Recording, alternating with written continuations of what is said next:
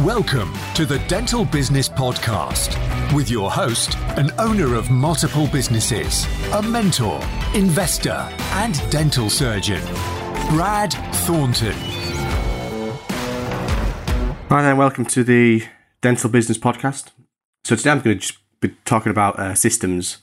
By systems, I mean ways of systemizing the dental practice in order to, increase efficiency and try and, reduce that human error. Now, we don't want to automate everything and turn people into robots, but systems put in place effectively and trained again well can create a lot more sort of fluid workflow through the day of the practice. And, that has a good positive impact on members of staff. People know what they're doing. It aids the recruitment process, the onboarding, the training, making sure that everyone's singing from the same hymn sheet.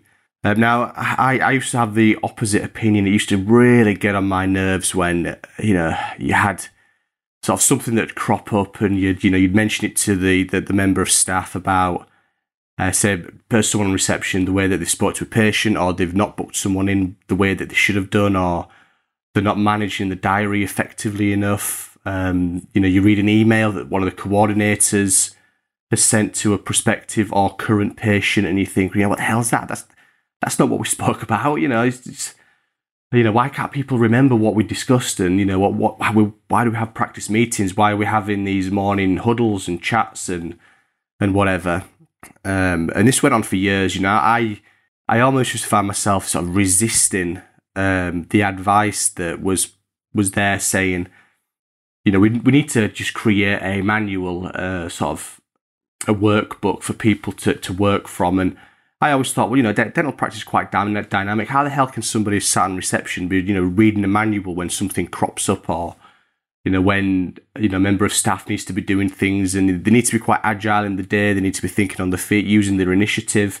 I always thought, we don't have the right team members. It's not, that's the answer. We need to be recruiting. We need to be finding other people to do these jobs, because, current members of staff just don't seem to be pulling the weight. They don't seem to be thinking the way I do. They don't seem to have that same kind of, problem solving, creative lateral thinking. And it used to, serious amounts of frustration, and, had a real negative impact on the way I felt at work, and it, made me feel stressful. I took work home a lot, chatting to my wife about these problems, found myself, real negative mindset because of things at work that I was finding frustrating. Being a practicing, wet finger dentist, being clinical, and, when people talk about work, it's always interesting, actually. I always say this, that, whenever I talk to somebody and that if the topic of how many hours a week I work, I'd always only really think about the clinical hours. I was working a full clinical week. You don't really factor in the non-clinical admin time, or at least I never did. When you start adding up all of this time, you start to realise that, you're putting a lot of energy into these practices. You want them to be going how you want them to be going. But, is your non-clinical time as effective as it could be? Are you putting the right processes in place that if you want to focus on your clinical work, you can do without having to be micromanaging everything outside of that? We have a manager, but, for a long time it felt like, she was an assistant manager. We've got another one now who, is far more in line with what we're looking for, which is brilliant, which is good. But as an owner, as a dentist, you need to take the ultimate responsibility, really, of implementing things that, if you see something wrong, you need to make sure that you're doing the right things to correct that, so that you're not just doing it, for today and repeating. You're providing a resource that enables things to be done the way you want and the correct way, forever, because that's the ultimate goal, isn't it? You want to be as hands-off as possible in the areas that you don't want to be hands-on in. Now, for some of you, that's going to be, you might not actually want to be a clinical practicing dentist. I know, dentists who, the idea of coming to work and seeing patients is just, it's that whole Sunday night, Monday morning feeling where they just dread going to work. I've never actually felt that. Regardless of what's been coming at us during the week, it's always felt like a challenge. I've always enjoyed it. I think I'm quite lucky that way. there are dentists who just want to do the business side or are very entrepreneurial. A very well-known dentist retired, how old was he? 25, 26? A couple of years out of university, he retired from clinical dentistry and has gone on to be one of the most, in my eyes, I'd say one of the most successful dental entrepreneurs that we have in the UK, because he's opened multiple businesses. And we will actually be interviewing him on one of the podcast episodes just to go over how, his journey, what's, trials and, speed bumps that he's encountered along the way, what drives him to do what he's done and how he feels things are moving forward. And, he has been a multiple practice owner. Look forward to that episode.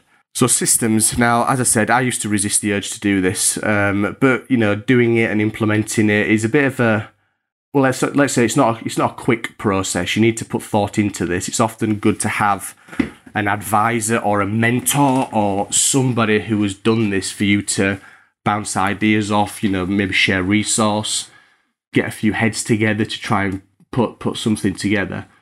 And really what the end goal is to create a operations manual, we have a staff handbook, but that's all to do with the rules and policies and procedures of the practice, really. It's nothing to do with the operation, the running of the practice. So what you want to create is a document so that if you had a, random newcomer to the practice who came in on a morning, subject to them being able to go through this document, but they could come in with minimal experience, minimal knowledge, minimal intelligence, which is also important, be able to go through this document, go through the manual for whichever job role they have been assigned to that day, and be able to carry out that job role reasonably effectively.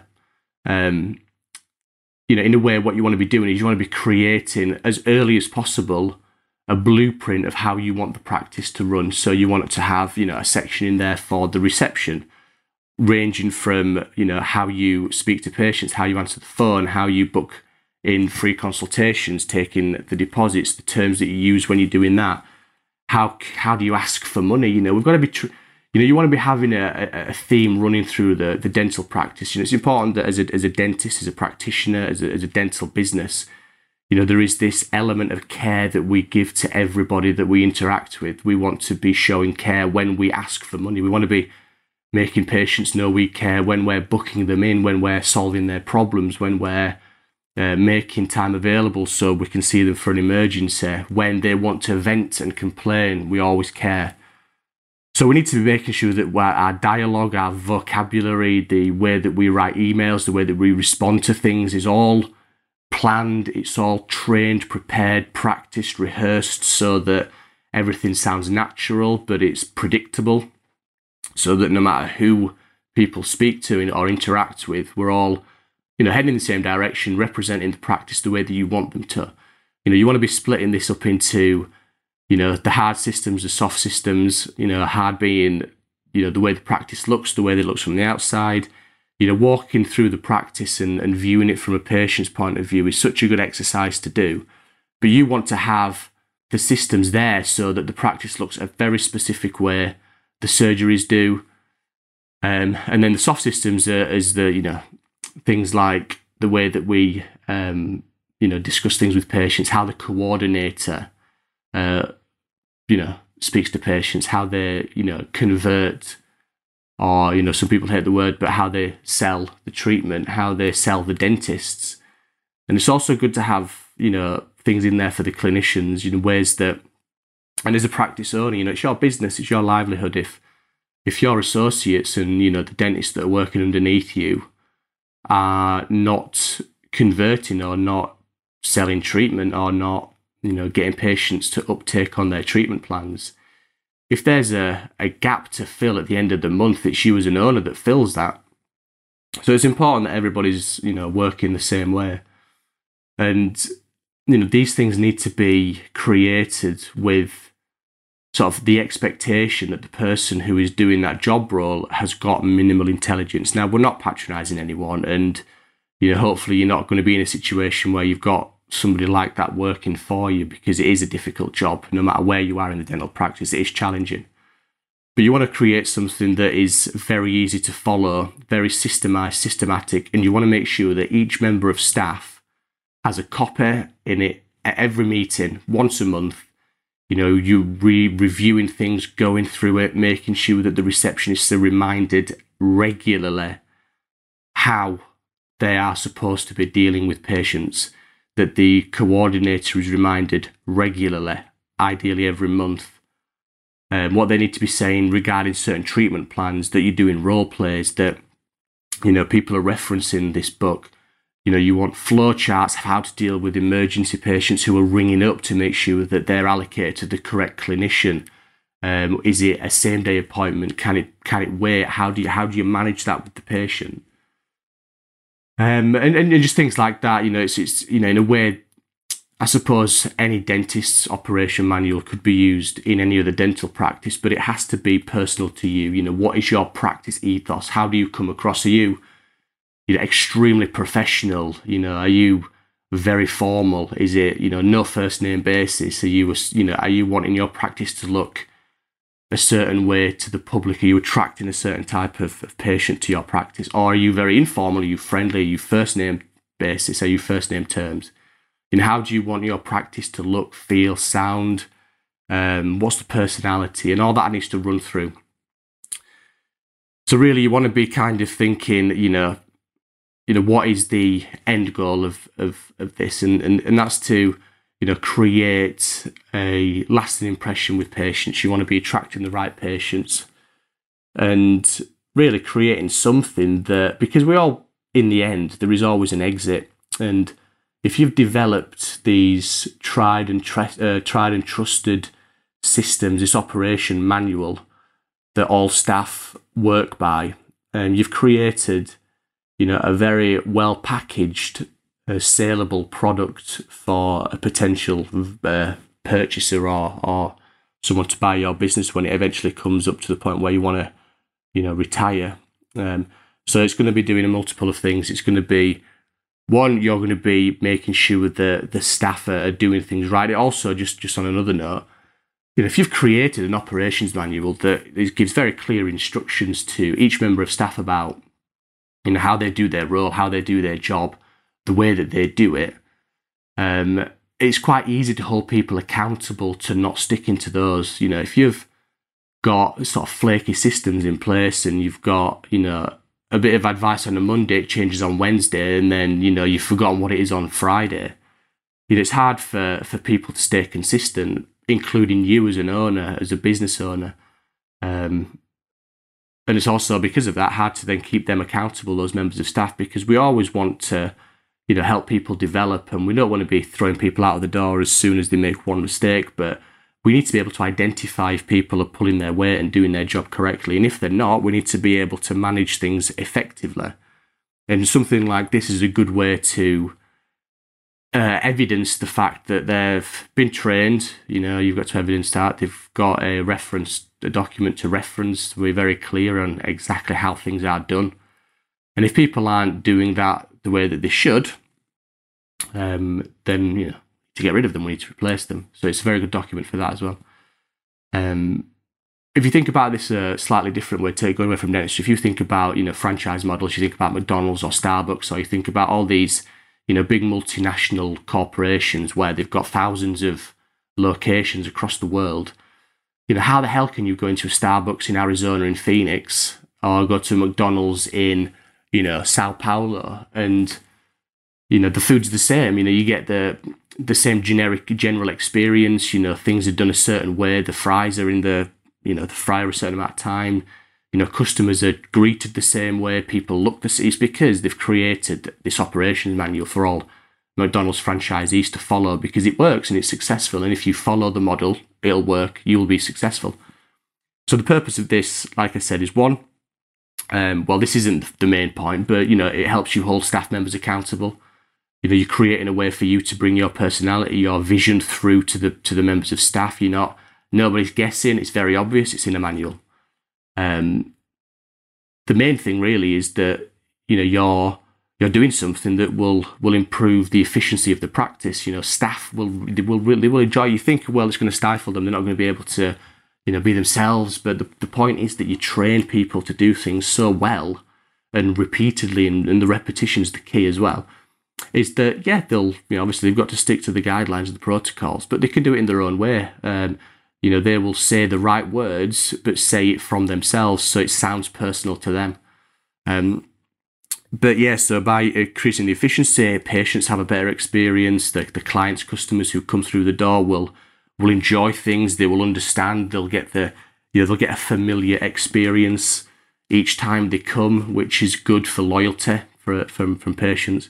The staff will enjoy it because they're not trying to guess management or figure out what to do. They know how to do the job. They will be rewarded and praised for good work because it's easy to monitor. We'll be able, as management, as owners, be able to train where we need and discipline where required. And then as a clinician, as an owner, this applies to associate dentists. If you're listening to this and you feel you don't have that much control over the place that you're working, then this information is invaluable to those that you might feel have that sort of ability to make changes. So it's worth mentioning it to them, seeing what things are in place. But it makes life for the clinicians easier. The owner, you'll feel less stressed. You feel, you feel work is smoother. You've got a busier book because it's been managed better. Patients are more informed when they come through the door. That as you're handing over to the coordinators, you feel you can trust that they will then do their job. Your other associates, your other colleagues, if there's internal referral systems, peer review, all this stuff, it works far better. Work is more enjoyable, practice is more enjoyable. So very positive things all around. And as I said, I've not done this for a very long time, but when things are implemented well, things work fantastic. You've got the right stock at the right time. Things don't run out. You want to make sure that everything's working synergistically. But yeah, I resisted this because I always felt, well, if we've got the right member of staff, they'll know what to do. We'll give them the instruction and it'll evolve over a period of time and this will happen. And then if they're not right, we'll eventually get rid. But it doesn't work like that. Life is stressful. You try and micromanage people, you notice errors and it gets really frustrating. So yeah, systems. And, just to create something, and it takes time. It takes a lot more than just you. You need to get your whole team on board where possible. You need to be engaging with, networking with other people, get some ideas together, find mentors, discuss this with more experienced or somebody that's gone through this. Other business owners, the dental practice owners. You find, I think, in dentistry, there's always sometimes a feel of competition, which, some people will obviously feel that way, some people won't. But I think when it comes to the management of practice, this back-end stuff, fair enough, marketing might be a bit different because, marketing is sometimes a bit dog eat dog. So especially more local practices to you. But this back-end management side of dental practice is often, very generous. And if you reach out and you ask, you'll find people will often be quite helpful. So yeah, make sure you do that. Make sure you ask, make sure you network, find mentors, find people that you seek advice from, people's opinion that you value, people that you respect. And let me know how that goes. Systems, get them implemented, work your way through it. The process of creating this operations manual is fantastic as well, because especially if more than one or maybe other team members are aware that it's happening, they can all input into it. So it's a very valuable exercise for all members, especially if suggestions are taken on board and changes are made off the back of staff interaction. So brilliant, yeah. So as I said, systems, invaluable. As quick as you can, go through the process and develop an operations manual. Think of yourselves as the McDonald's of the dental world. The franchise model. If you were to create another dental practice in London and you wanted it to be exactly the same as yours, what would you give them to ensure that the first day of opening, everybody does what they should do the way you want without you being there? That's key. So, the Dental Business Podcast, and I've been Brad Thornton. Like I said, let me know, give me some feedback. I'd love to hear your thoughts, and I will see you soon.